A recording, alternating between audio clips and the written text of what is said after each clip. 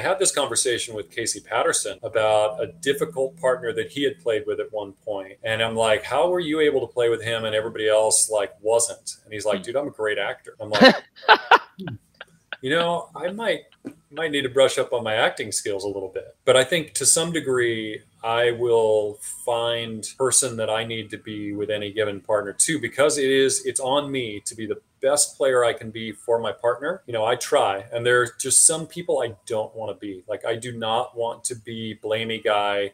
Like, it just goes against everything I stand for to put on someone else something that might be my fault. And so it's hard for me to be that guy, but there are certain players that thrive on that. Like, right. You see like Adrian, you see like kind of Casey Jennings, sometimes John and Todd, and you look and you say, as a young player, I remember looking at these guys going, you know what, they can be pretty tough on their partners and real hard-nosed. And coming out of college and through my 20s, because their partner I liked that. Thrived on that. Has Phil won any gold medals since Todd saddled him up?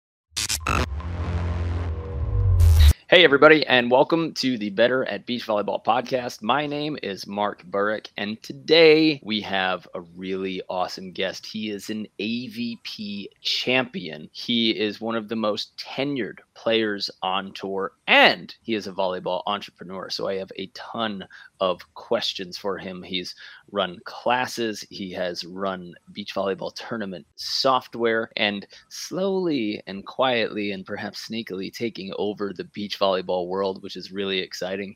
So can't wait to talk to our guest, Eddie the Eagle Ratledge. What's going on, Big Ed? How's it going, Mark? Good to see you. Good to see you. So, hey, what was your day like today? You've got a few businesses going. You're still competing on tour, still doing quite well. So what was your day like today? This is Wednesday, and it's 1 p.m. It's okay. So far today, it has been an eventful day. Not on the business side, on the family side. I would say this summer, I've been a lot more dedicated to my family than I have been. I've got 2 kids, 12 and 7, and we live in the Huntington Beach area and the Huntington Beach School District, which remarkably is still out on summer break. So everybody in the country seems like they're back. We are on summer break until Thursday of next week, which is great because this is the best time of the year in California. Like, the water's warm, the tourists are gone. Like, parking spots were aplenty down at the beach this morning. So I took my 7-year-old daughter out surfing, and my 12-year-old son, William, he went out surfing as well. And it was an eventful day because while I was out there, I stepped on a stingray. And I got a fantastic souvenir. Yeah. This is my 3rd time being hit by a stingray. What? The first time hurt really bad. The second time was the worst pain in my life. And the third time, this was not that bad. It's actually already a 0, which, having happened only about 3 hours ago, like, that is not to be expected. Like, my second one hurt for like 2 weeks because it was like full puncture wound, and like the venom got way in there, and it was brutal. Are you stepping on them? Are you jumping up? Why are they all finding you? I don't. Well, I mean, I do spend a fair bit of time in the ocean at places with little waves, which is where stingrays like. With little kids, you don't take them in the big stuff. And so today we're at a place called Blackie's Beach, Newport Pier. Very gentle slope down, which stingrays love. The water's warm. There's no one there. So I knew it was a stingray day, and I literally was shuffling my feet the whole time the way you're supposed to. And all of a sudden, I just felt a little prick, and I'm like, oh, no. But thankfully, it's already a 0 and just a little one. So maybe all that stingray shuffling kept me from getting the full puncture wound that you get when you actually step on one. Because I don't think I stepped on this one. He just wanted to check out what my big toe tasted like. Pick a fight with the biggest guy in the ocean. Yeah. Well, he won. I spent the next hour in the lifeguard shack putting hot water on it to deal with the pain, which was intense, but it's gone now, thankfully. So got the kids in the water, and then grabbed some breakfast burritos with them, and yeah, just good family time right now. Going to be in Chicago, flying out there tomorrow. Cody, my partner for Chicago, is already on a plane today. Otherwise, we would have been practicing this morning, but he had an earlier flight, so I had some time for the kids. Cody, is your second or third partner this season? Yeah, I've played with a bunch of guys this year, and it really started with Casey Patterson. I was lucky enough to get to play an event with an Olympian, and I highly recommend doing that if you have the chance, because the way those guys who have played at that level, the way they think about the game, like, even if like we weren't the best team together, and God, we could have been so good if we just had good conditions. for the one tournament we got to play in. They have so much to teach at that level. And Casey's such a talker about strategy, and he's always thinking. And I actually thought we could do really, really well just because of that. And unfortunately, we ran into like the hottest weekend of the year in Austin, and it was survival mode volleyball, and neither of us could really get in the groove and the flow and the fun and the celebration that kind of drives us both to be great. And we just kind of had the quietest, like, trudge back to serve, don't celebrate because it's too hot to do anything. That is not either of you. Yeah. No, It was brutal. Like, I was just like I did not imagine that. Austin has been warm, but it's never been like humid and like just like staggeringly hot. And, I just imagined, getting into it with those Austin fans that are always so good. They're so rowdy. I love the Austin fans. I love them. Like, it would have been so much fun to, like, and if they don't like you, that's like, aside from the Raiders, if the Austin fans don't like you, you're in for it all day long. And personally, I love that. Like, if you care about what's happening on court and you're willing to say it vocally, this is going to be a fun day. Yeah. And I really wish we could have gotten a couple more matches in there and celebrated and had, that success that you want to celebrate. But so it started with Casey, and then he got to be playing with Phil, and, I'll be sloppy seconds to Phil any day. That's fine.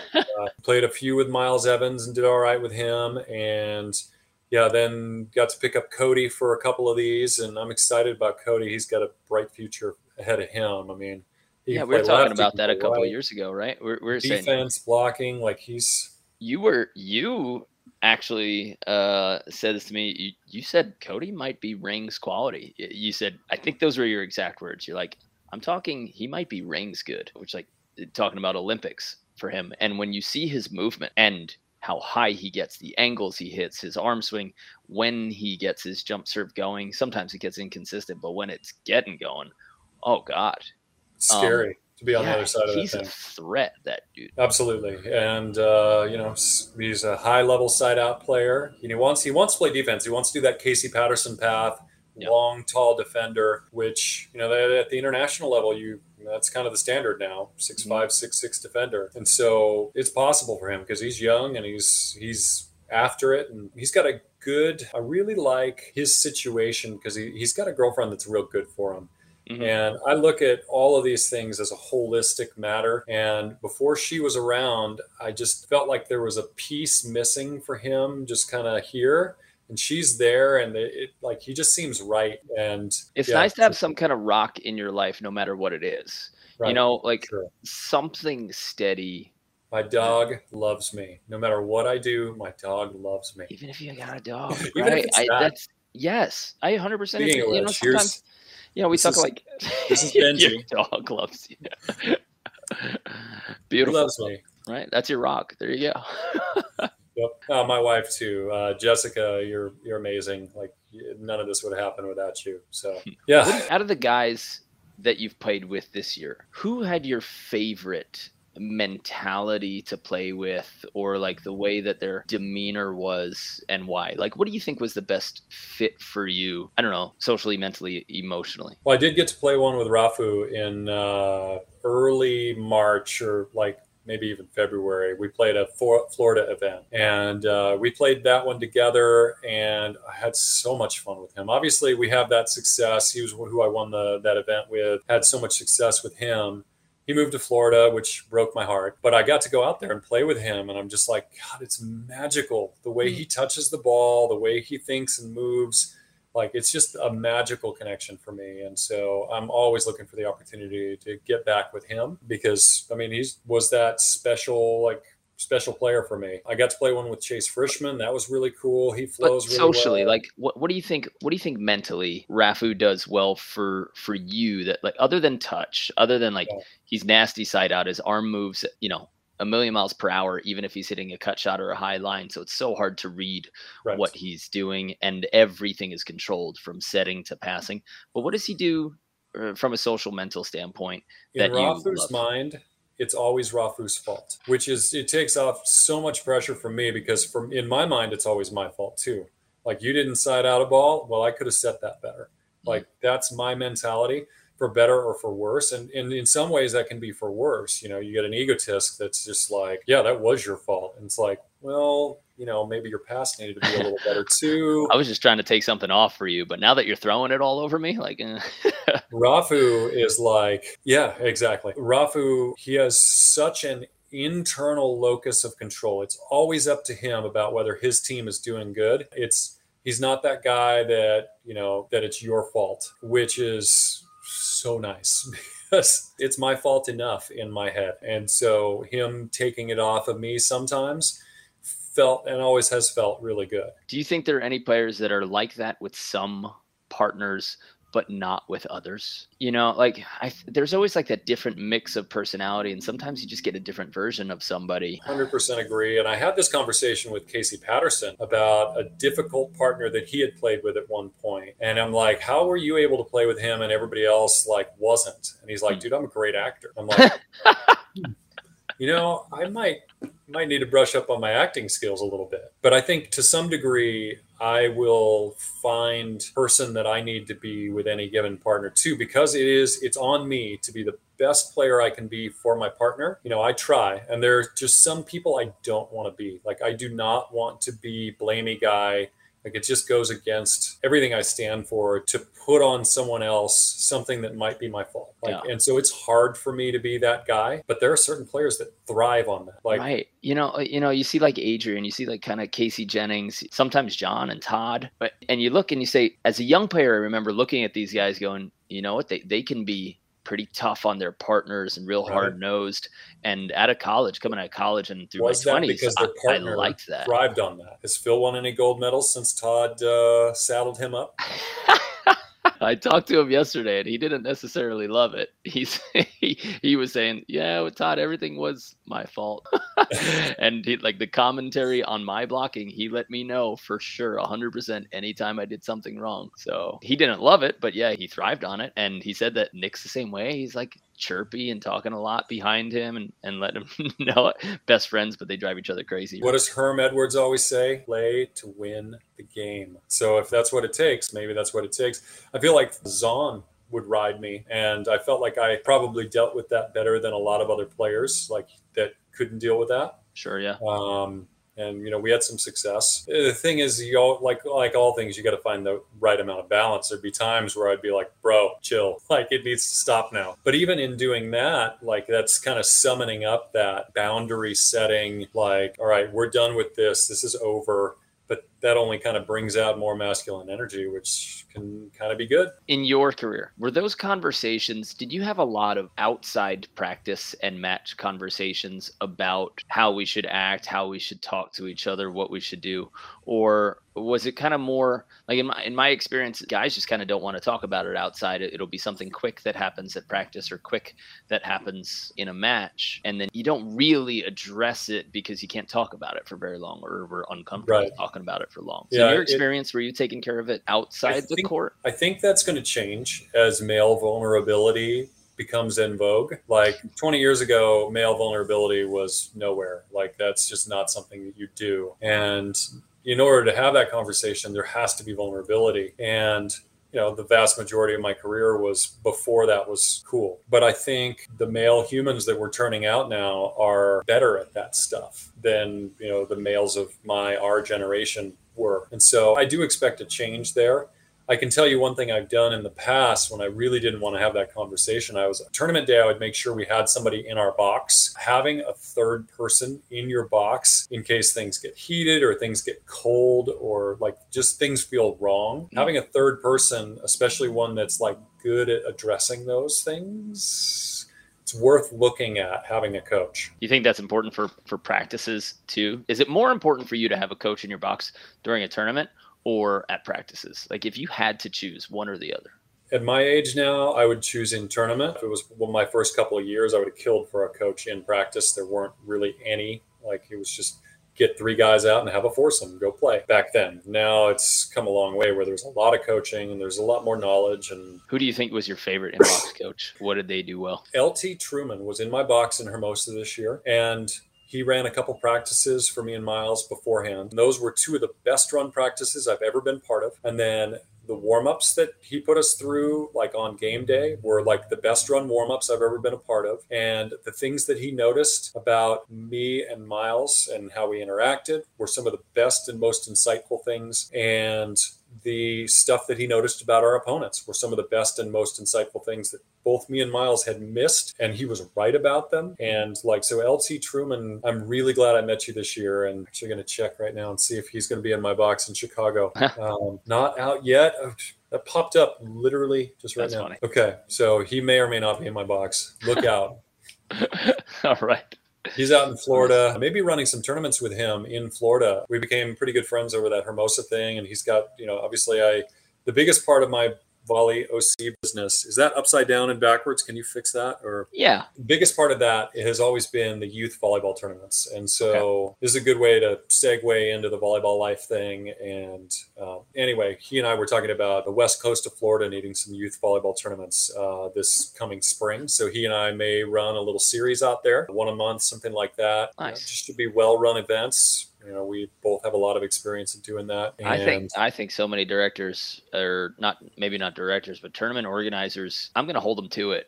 I don't think we have enough quality tournament directors in the country. I see kind of amateur events, and open like weekend events playing until 8:30 p.m. when you had 16 teams. How did you not finish this? Disorganization. I think a lot of the online things, I'll hold AVP to it too. Like trying to navigate right now the like AVP America site and understand where the tournament is happening. In order to see the brackets, you have to click on a button called nav. And it's like, we have to fix some of these things to make, first of all, it easier for people to track. BVB info is still, in my mind, like the leader in online. That's what I went to see where my next match was in Manhattan. And like, I can't wade through the AVP stuff.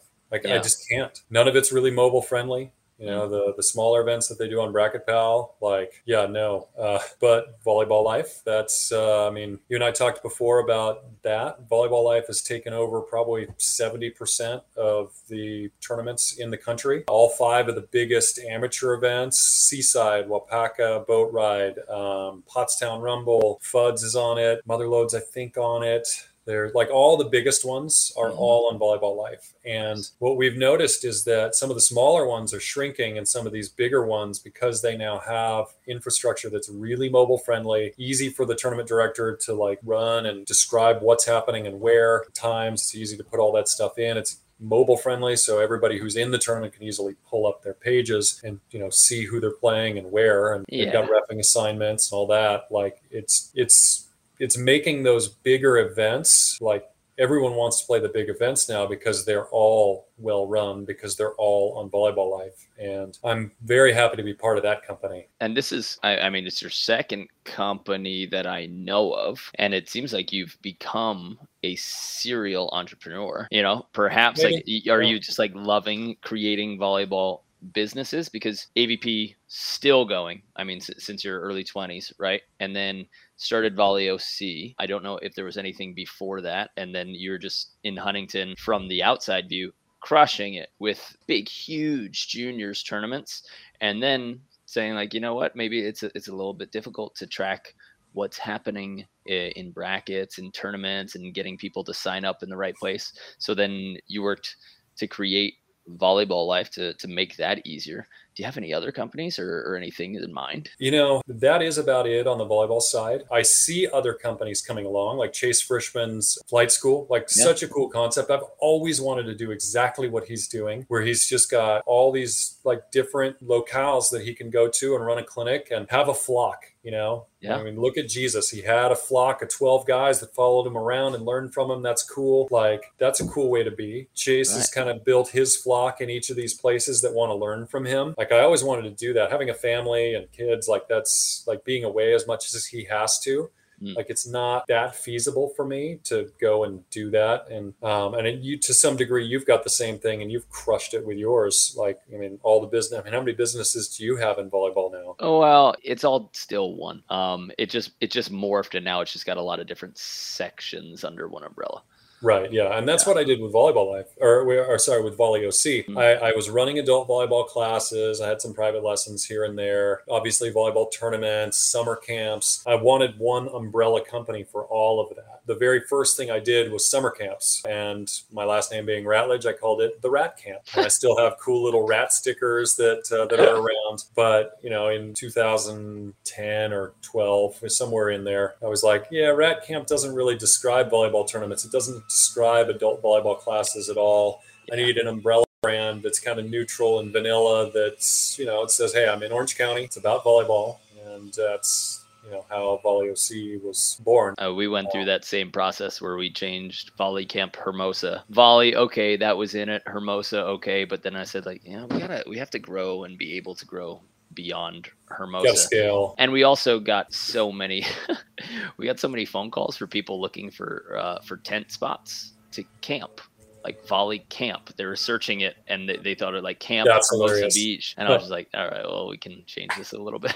How big's your backyard? Did you ever put tents in there? People are like, I'll give you $1,000 to let me set up the tent in Hermosa Beach in my backyard. Come on. Well, at one point we were renting 4 different apartments and Airbnb them for our camps. That was wild. I was doing Airbnb arbitrage before it was like an actual business that people talk about. That was fun. Let's talk about how you approach partners when you're emotional. It sounds like you were recommending a little bit more of like a chameleon type mindset, right? Where you're looking at partners and you're saying like, who do I need to be for this relationship? Yeah. Is that how you approach it? And do you think there's any room for the people who are 100% themselves, no matter what, no matter who they're around? I think there's room in the middle for them. I think you might need to have a little bit broader capability if you want to make it to the top. Just always wearing your heart on your sleeve. There are times where it needs to come out, and there are times where like push your heart down for a quick second, be smart about a longer term view here. Yeah, a chameleon, I think, is a helpful way to be. I think knowing what role you're comfortable at assuming is important. Yeah, I think especially on the women's side, that ability to communicate well without getting into blaminess, that judgment-free zone. It's vital, I think, to be able to go there and not have people's feelings get hurt and have them, go into defensive mode against you. So volleyball can be an indictment on your whole person, not just your willingness to train hard, but like if you were raised and you're not a very social creature, volleyball is going to pick at that. And you'll struggle to find the right partner because they'll like somebody else and feel more comfortable with somebody else. So like most things, like the more you can grow at all the facets of it, bigger, better your game can be. How do you explain let's pick on them a little bit, the Adrians and the Todds, where it didn't seem too chameleon-esque, right? Adrian and Nick for a long time before he got all jolly and silly with Phil. Is that how Nick really is all the time, or is that the best player he could be for Phil? Yeah, that's it, because right with Phil, like he seemed to get like a little bit fiery with Furby and with Theo, and then Phil, when they started playing together, Nick was almost goofy. And then we saw Phil like starting to laugh mid-match for the first time ever. I don't know. Could be a good long-term strategy if Phil wants to retire. Make it fun for him. Right? Yeah, not a bad idea. But no, fair point. Like these guys, truly special, Nick Lucena. His ability to side out every single ball for tournaments at a time, truly special. I'm reading the comments. Get the man some pancakes. T20s. Give me some pancakes. Solid human because I'm left-handed. Yes. Appreciate you, commenters. The partnership with Ryan Mariano, looking at it when I first came on to AVP, like you were already playing with him.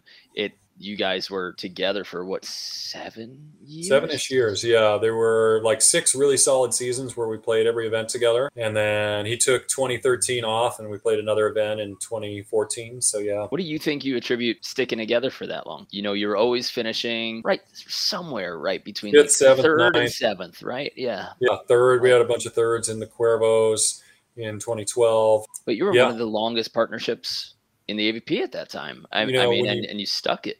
You stuck it out. Outside of the folks, we might still be playing together if he hadn't, moved to Arizona and started his club that's kicking everybody's butt. What do I attribute that to? You had 2 guys that were the same age, that were in the same tier, that did corresponding things. He's a left side defender. I'm a right side blocker. we lived in the same hometown. We both called Huntington home. I mean, there were so many days where I just, called him up. Hey, what are you doing? You want to go down? Okay, let's go down. And we just go down and hit some balls. And it's so easy when you live close to each other. And so that was part of it. We got along well off the court. We're friends. We're, just kind of in the same mode of life. And so we had a pretty good base understanding of each other. Neither of us were going to make a lateral move out of that. And neither of us were really interested in spending six figures a year to go chase a wild Olympic dream against guys who were beating us on AVP, but we were kind of at the top of the main draw outside of the international guys anyway. So why mess that up? So for you, was it kind of a personal promise? Hey, I have to beat the guys on the home soil first. And then if I can do that, I would go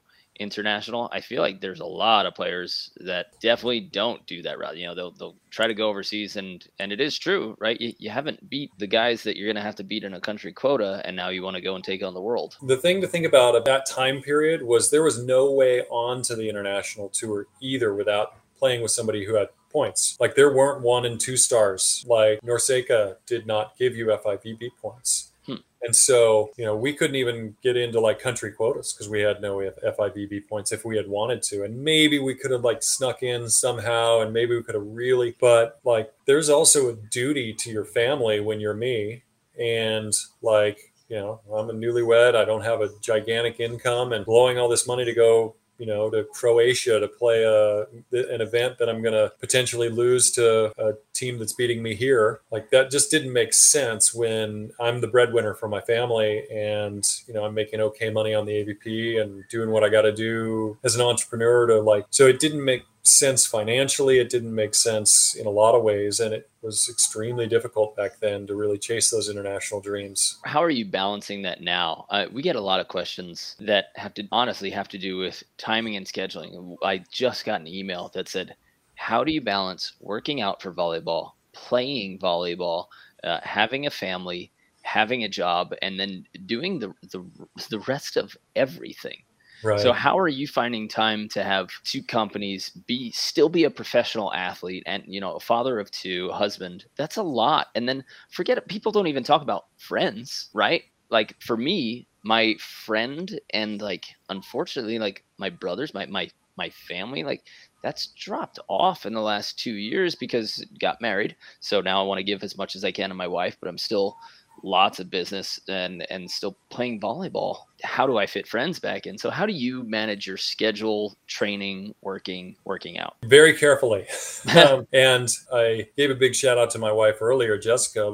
There are 100 different things that she wanted me for this summer. A camping trip here, a friend's trip there. And she's thankfully been okay with me prioritizing volleyball all these years because I'm chasing my dream, and my dream is to stay a pro volleyball player as long as I can. And she's been supportive of that. So first off, choose wisely and someone that's going to support you in your dreams, and don't waste the time of somebody who you don't think is going to support you in your dreams. That's huge. Are those individual conversations, or is it can't volleyball, or is there a little bit of negotiation, or is she completely, oh, there's volleyball? Okay, no questions asked, we're good. Because now I'm finding myself, I'm having conversations where I'm like, should I go to this tournament? What's the over? What's the under? How much can I lose? This year's AVP has really pushed that. And given her a lot more leverage there. Don't get me started on this year's season. 2 years ago, 3 years ago, where every tournament that I signed up for, I brought home $1,500 of cash. It's not a question about whether I'm being a breadwinner by going and playing that tournament. But, I played AVP Michigan. I took a 5th place. I lost to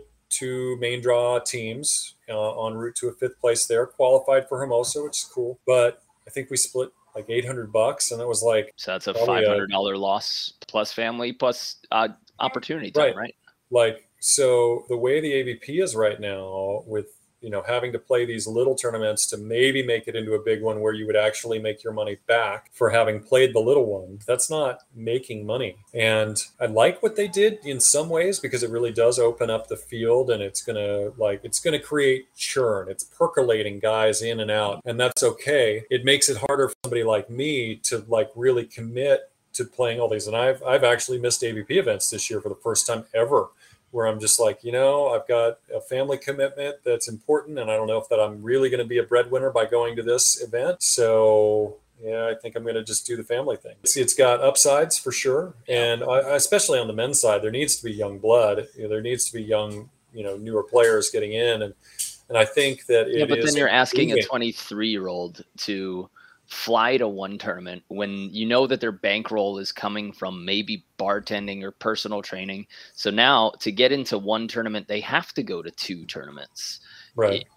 And if you're just getting started, you take the 13th, you take the 9th, you take the 5th losing money. Now you spent 2 weeks and maybe come out $100 on top, so what's the hourly rate there? I didn't like the system this year. I'd like to go to one tournament, qualify for one tournament. They're cutting a lot of the financial ability. And I think a lot of teams dropped off and started making those questions financially, being like, it's August and now I can't really afford to play any more tournaments because I've been all those. And you could argue, all right, well then don't Maybe play, that's why they spread the season out all the way to December. I hope it changes next year, and I hope they at least allow us into the conversation of what's happening and how it's being run, or maybe we should just step up and get in the conversation more. Yeah, I mean, there's positives and negatives, and I try to see all the positives and all the negatives. Positives, these guys that are making it into the main draw by qualifying aren't beat to hell from 5 matches the day before. There's a positive. You got guys all on equal footing. That's kind of a positive. You've got more content that's being created. That's fun. Yeah, the fact that there's more matches out there to stream. I'm stoked about the AVP channel. I think the AVP Instagram is doing well. I love that there's that the AVP finally committed to what Mission Beach Volleyball YouTube channel was years ago. Hey, now every pro match is or a match with pro players is on YouTube and easy to find. I love that. It's that's a good thing for sure. And I mean, I just look forward to Bally's hopefully adding gambling at some point and monetizing this sport. That's why they bought us, and that's what needs to happen for us to really go big, is that monetization. And that happens. Part of me is hoping that I can hang around long enough to part of that where prize money is way bigger because there are more revenue streams for the owners. Yeah, I always kind of feared that. I'm like, all right, you take guys who have been playing for 10, 15 years and the prize money, they can get $4,000 if they win the tournament. And then you have a gambler who likes gambling and has a bankroll. And he's like, all right, throw this game and I'll give you more than you've gotten in any season in your life for this tournament. There's a little bit of that possibility. I guess that's possible in any sport, right? Right. 100%. And then PEDs, there's another question. I've never been tested my whole career. And do I think some guys that I've played against have been on them? Yeah. And do I think if the sport goes huge, there will be more guys on it? Yeah. Kind of got to add some point. The money goes huge, doing everything they can to win. Yeah. And I mean, even on the world tour, they plug in the laptop here.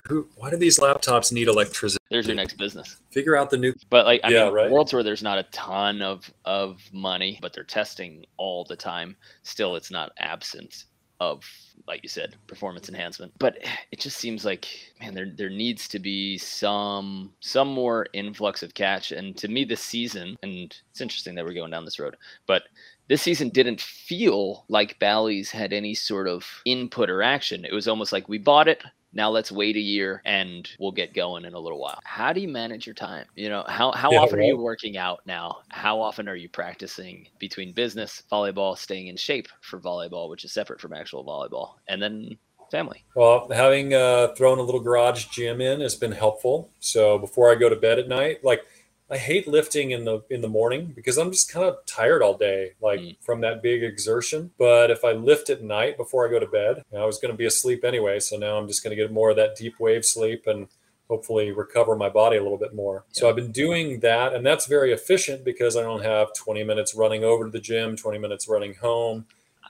Cutting out that is efficient. So that helps me stay in shape. Little garage gym. And you don't need a ton of stuff in order to do that. I literally bought 2x4s and Home Depot buckets and concrete and attached them to my rafters. And now I've got a squat rack because of that. Look up YouTube. It was a great pandemic project. Did that, and that's really helpful. I got a bunch of yoga mats for a floor with a rug over them, so it's not on concrete. It's on a soft padded floor. So any kind of okay. So you stacked some yoga mats on top of. I have 16 yoga mats that were given to me by somebody for whatever.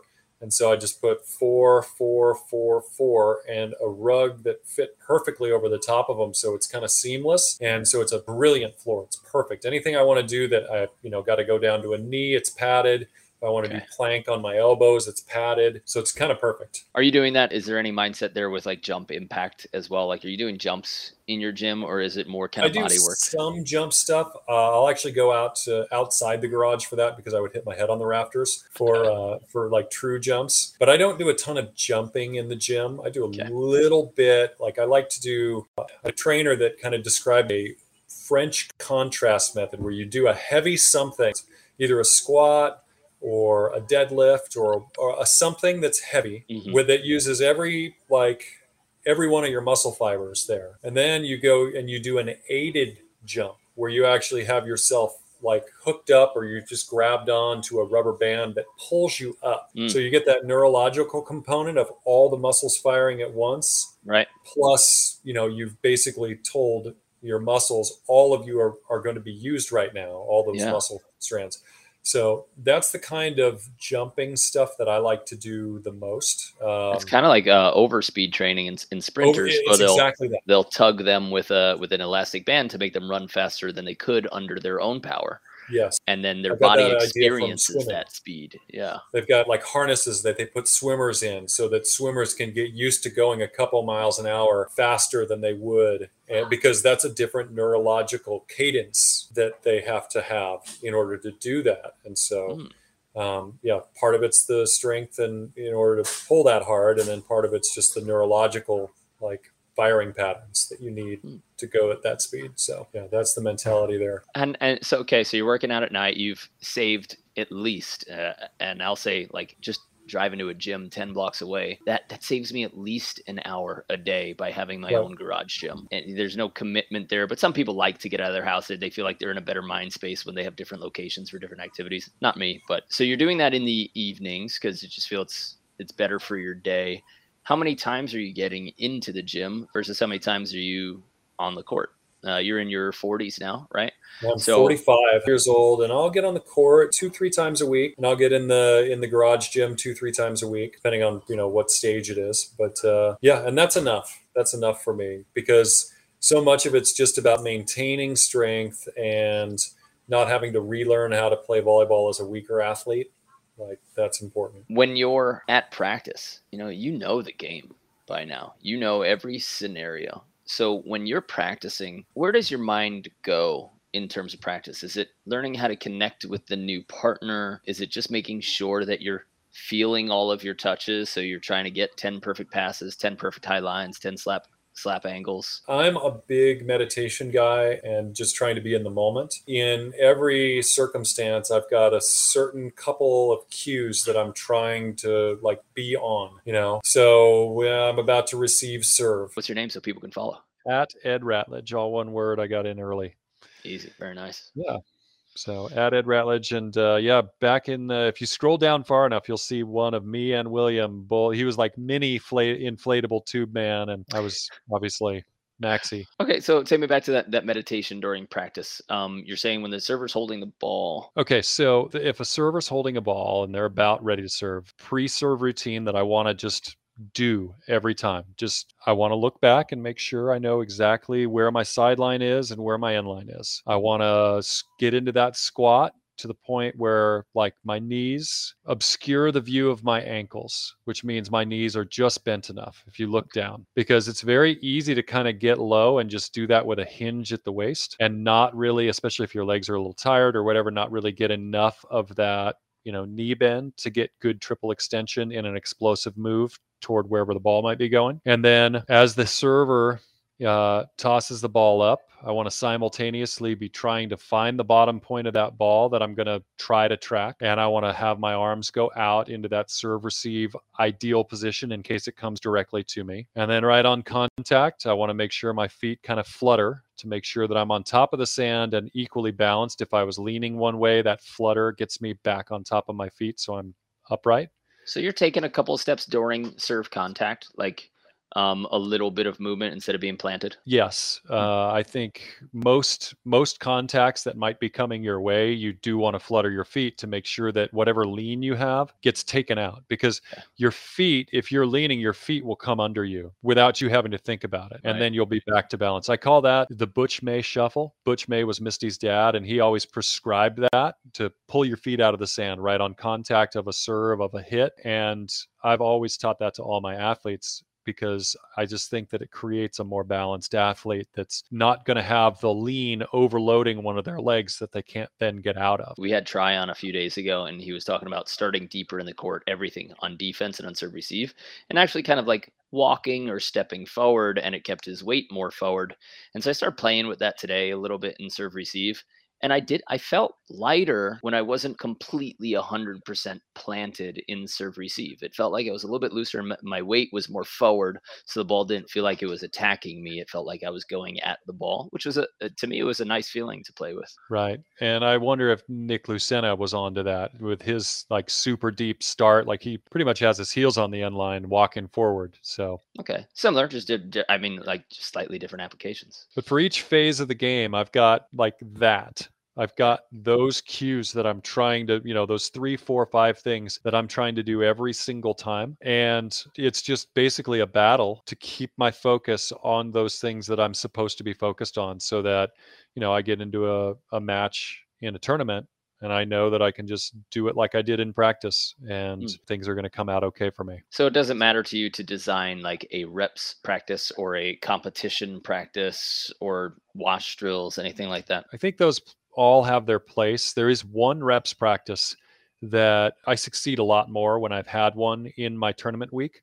Okay. I call it solo day, where it's just me and a partner, maybe a third person. And the focus of that practice is largely the blocking and defense component, where I get a lot of blocking reps, because that blocking serve receive is great because I can go through those 4 things and there's time to think about everything and just do it. Blocking's harder because it all happens so fast. And so having done a day where I have a chance to really think about it in between reps and just like be on, my cue progression, where are my eyes looking, what are my hands doing on this block, what's my body movement like on this block. Having a day like that in my tournament week is really important for me. And then part of that day as well is transition set, and I like doing it in the wind too, because different winds, you have to like be conscious of different things. When the wind's blowing it at you, a high dig, you want to make sure you don't get too close to, because it's going to get too close to you, and then you're going to have to roll it away more than you wanted to, or your angles kind of go wrong when you unhinge because it came too close to you. Getting a day like an afternoon day where I get some of those reps in blocking and defense is vital to me. I think less important is like doing a day where you've got practice that's competition, but it's just like doing wash drills. Like wash drills are cool, all right. I especially like them when there is an unevenness of players. Like if you've got somebody in your group that's probably not going to be able to beat you in a scrimmage, say, doing something where it's like a shorter game or something. Yeah, right. Yeah, where it's a shorter game and they can succeed, in shorter intervals, and they can push you to have to really make sure you beat them. So that's a good way for better players out there who are trying to make a good practice when they don't have all the best players around them. Design a game where you need to, you start at 15-15 and you play to 21, or you always have to end with like 2 points in a row or 3 points in a row to get a point, because then you're challenging your consistency and ability to focus, right? That's good advice for players out there who can't always build the training groups that they want to. I don't know how Tim Baumgren does it. I'm sure there are good players in Minnesota, but it's not Hermosa Beach out there. And he's still like top of his game, crushing everybody. So he's got Shamrock and his brother, and there's a couple more. I think Van Ort is out there. He's got a like 5 guys who can play ball there. If you're good and from Minnesota, I apologize for what I just said. We're gonna get phone calls about this. Angry emails and phone calls. Yeah. Ed Ratledge Ed's on Instagram. crapping on this. Send your complaints. Well, okay, so big ups to you guys who keeping Tim at the top of his game. The whole state is. So you've got 2 to 3 workouts 2 to 3, and I like that the French contrast. People can definitely search that, and I've had some fun with that too, lifting heavy and then going out and then like light jumps, like so you feel like you're firing. And that overspeed training is key, because when you lift heavy, you're recruiting neurons. It's not really a physical. You're actually recruiting more neurons and teaching them to fire. And then when you jump afterwards, now you're associating those neurons with an actual jump. That's nice. And then you're trying to make sure that you get at least one good reps or solo day per week when you really want to lock down and be successful.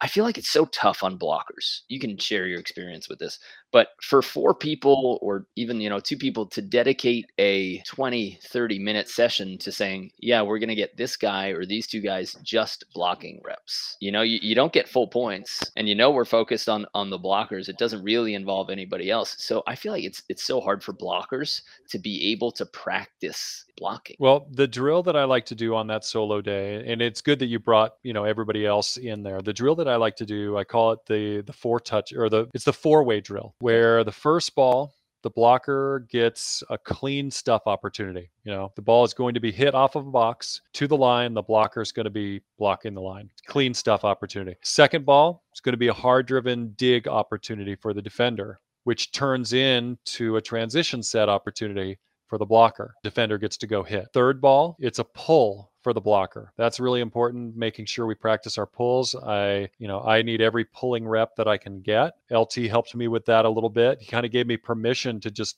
backpedal a little bit. I was always trying to open my hip. And you know what? The backpedal with hands up, it's underrated. Especially when you're tall. Yeah, you can get away with that. 2 big backpedal steps. You're already at half court, and your hands so your chest is facing them.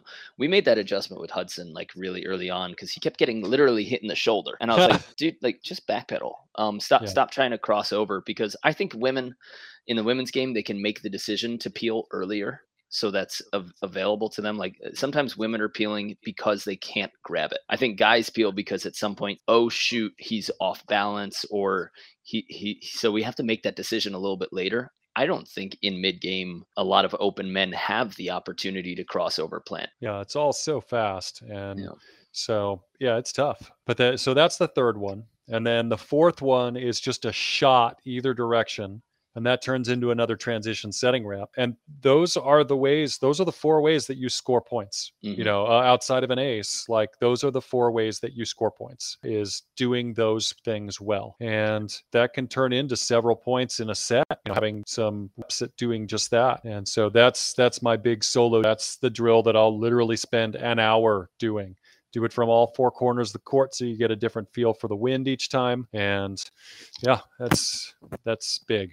Even there, it still seems unfair to you, because it's like, all right, now 25% of the time in one drill, you get to study your blocking. It feels like there should be more opportunity for you to tweak and adjust when you're blocking and you're studying your blocking. And for everybody out there who's practicing, if you've never attempted to only just work on blocking and saying like, I'm going to block, I'm going to work on my structure, my feet, how deep I jump, how fast I jump. You need that opportunity. And if you don't, then you can't keep blaming yourself for not getting blocks in game. But what are the type of details that you, in your head, tell yourself when you need to make blocking fixes? Like what are you telling yourself most frequently? A lot of it's just eye work. And for me, if like the single best cue that I can give myself is to try to see the ball over the net. Let me see if I can do this on camera. If this is the top of the net, and we got to visualize, because it might be a podcast. Yeah. Well, if you've got the top of the net and you're looking up and you see the apex of the set, it's up here. The ball's up right where this Better at Beach thing is here. Okay. I don't know if that's going to be there,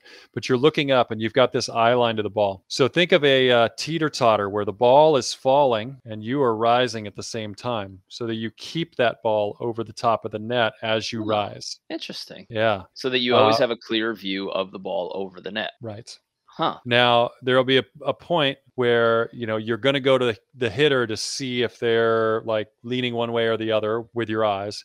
But timing the ball is vital. And, the hitter is going to try to throw a shoulder fake, whatever at you, but the ball doesn't lie.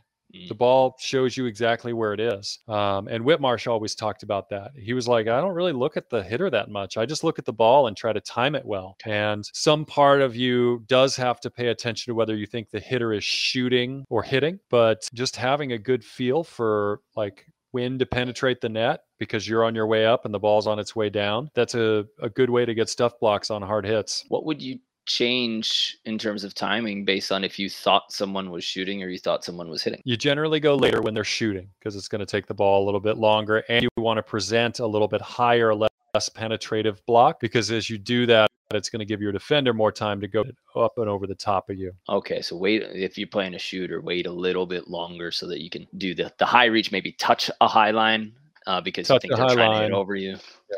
Especially if you're going to be on hand, for your partner to dig it up to you to spike, you want that touch. I think that's some in the beginning when people are playing or they come straight from indoor, it's always penetrate, penetrate, penetrate. And they forget that like a blocker also has to read and adjust where they are. So it's not all about penetrating. Sometimes it's about reaching to the heavens and trying to climb a ladder and just touch something. Sometimes it's about surprising someone with how high you can get. You make 10 block jumps at 10 feet 6 inches, and then you go up to 11. That's going to change things for them, and they're going to feel a little funny about that. So, and then they get a little frustrated as soon as you touch a high line, and then they think they have to hit it faster or higher. And then just that mindset from the hitter gives your defender more time the next time, which is really nice. Good talk, Ed. Hey, I appreciate all the lessons, all the advice. It's cool to see the entrepreneurial spirit is still kicking butt. Nice to see that volleyball life is successful for all of the tournament directors and organizations. And if somebody ever came to Huntington Beach, can they look up Volley OC for classes and private lessons? For sure, yeah. Come out, try one of our adult classes. We've got 4 classes a week right now, Tuesday and a Wednesday class that are in the evenings, 6 to 8 usually. Then we've got weekend classes that are like mid-morning, 10 to noon or 11 to 1 on Sundays. And most of those are in Huntington. I do one in Irvine as well. We've got some kid stuff that we're going to be doing in Irvine on Wednesday afternoons before our evening class there. So yeah, there's lots of IOC programming. If you want to come learn directly from me, I'm reading the comments and the fury of 1,000 lakes upon you from clearly a Minnesota player. I love that. That's fantastic. MEA entertainer, star power aspect of volleyball players interact with the audience, and when you interact with the audience a little bit, it's so much more fun for everybody. So much more and, fun. At some point we're all good on the me's and the Casey Pattersons and the U's for talking to people, and boring guys that are like, I got to stay in my zone. I don't want to get distracted. Learn how to do it all. Yeah. Can't shift your focus. What are you even doing? Yeah. Appreciate your time too, Mark. Great job. Have a great rest of your day, everybody. Awesome. You too. Thanks for your time, Ed. Have a good one. Nice. Guys, pretty cool interview he's such a steady, consistent part of the sport, part of the game. This is, correct me if I'm wrong, over 20 years on the AVP tour. So he's been through the ups, the downs, the long schedules, the short schedules, the years where we didn't have schedules. And he's played with a lot of partners and always, always, always in the top 10 teams in the country. So a lot of success. And you can see that he's figuring it out. He's figuring out how to travel. He's figuring out how to compete, how to work out, run 2 businesses, and live his life, and then be there for his family. So it is possible. It takes work. Not gonna lie. It takes having a great partner, both on the court and in your life partner who's understanding and supportive of that. And it takes a lot of conversation and then sometimes negotiation, but you can do it. And there are little cheat codes. One of the cheat codes we got from Ed was garage gym. You're going to save an hour with a garage gym. And then to me, if you guys head over to betteratbeach.com/shop, we have a bunch of recommendations for equipment, and basically our staff picks our favorite. betteratbeach.com/shop that shows all of our favorites. And if you click on those and you buy them, we get like a little affiliate thing. But having a garage gym, a place where I can work out in my home, it leaves me no excuse. It leaves me tons of opportunity. And you're paying a gym monthly, right? To be able to have that. So if you have some sort of space, you can get interchangeable dumbbells. Those interchangeable dumbbells will not take up a lot of space, even if you don't have a garage. And they will be so valuable for you for the times when you can't get to the gym or it's too far away, you don't have a car, whatever, you'll still be able to get something in there. There's a number of body weight exercises that you can do that can simulate some Olympic lifts as well. If you ever wanted to check those out, by the way, we have a great program. It's called 60-day max vertical. You can find that at betteratbeach.com, but it's our vertical jump program, and we show you how to do things with bands, dumbbells, barbells, and body weight, so that you have no reason not to do them. And you would be following along in the workouts, in the workout videos with me. So we'd be working out side by side. I'm on screen telling you what technical cues you need to do, how long you need to rest, and what exercise is next. And you just put the work in. That's just one cheat code, right? Where in your life can you save time, become more efficient, stop losing? Or are we on Instagram a little too much? Are we on Facebook a little bit too much? Are you Netflixing for 2 hours? Sometimes that's a part of your bonding, with your partner. And sometimes you're just wasting time. There is an opportunity for you to figure out how to lift so you can stay in shape and stay healthy, how to play volleyball, and how to live the rest of your life as well. Our last guest, Heidi, she said, she wakes up 2 hours earlier than the rest of her family just so that she can have that moment and be efficient in the morning. For some people, it sucks waking up, right? I know that I don't love waking up early, but for sure, I know that my days are better when I make that micro sacrifice at the beginning of the day. Everything falls together in an easier way. And I think you guys can search through your lives and find out some way to make yourself a little bit more efficient. Have great partner communication. Let them know where you are, what your dreams are, where your goals are. And create some systems that allow you to do it. For us at Better at Beach, a lot of the systems came in for me investing in more people, more employees, more coaches, and saying, listen, I can't keep doing this task because it's crushing my whole day. So I don't know if this is going to make money. I don't know if this investment is going to worth it, but at least I'm going to try it. I'm going to try it for 3 months or 6 months, and I'm going to hire you. Here are the jobs you're going to do. And let's see if we have continued growth or if we can just ditch it in 6 months. It's an investment and it's a gamble, but if it pays off, then your life becomes better. So it's a little bit of business and life and timing advice. Just so you know, we have a volleyball workout program ready for you. 60-day max vertical. You can find it on betteratbeach.com, and we show you how to do all the exercises from home or at the gym. So if that's one of the efficiencies you need to find, then happy to help you guys with that. From Ed, being able to be a chameleon and communicate in different ways with different people will make you a better volleyball partner. He mentioned the way that you're raised, the way that you learn how to interact with people will help somebody maybe enjoy your presence more, right? The way that you can communicate with them. If you're a better people person, you'll have the opportunity to actually have more partners. Maybe your personality outweighs your skills, but great. You got to find the wins when you can find the wins and utilize the things that you're strong at. Pretty cool episode. Love getting to talk with Ed, and I like his mindset about what he goes through. I like that he has 1 reps practice per week where it's just reps, and he gave us an hour of drill that we can use, those 4 different scenarios: block, peel, dig hard, dig soft, right? That's a great 3-person drill. You don't need 4 people for that drill.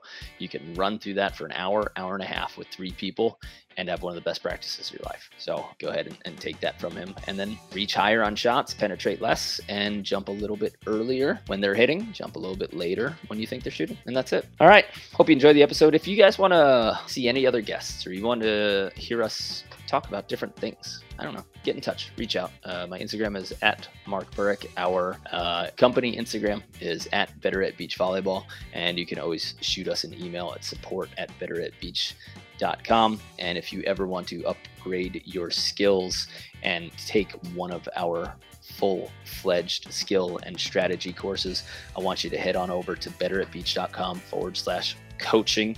We have a full coaching staff that will look at your videos and actually coach you on your skills, on your decision making, on your positioning, on your workout technique when you post into our private Facebook group. So you take the course. Along with the course, it is live teaching, basically consider our course like a textbook, and then us as the teachers being able to tell you when you're going wrong, when you're going right, and how to make adjustments. Would love to have you on our team. That's betteratbeach.com/coaching. Other than that, guys, have a great day. Thank you for your attention. Hope you guys love the podcast. If you do, give it a like, share it with your friend, and subscribe. That kind of helps us. So yeah. Easy peasy. Great. Thanks. Have a great day. See you on the sand.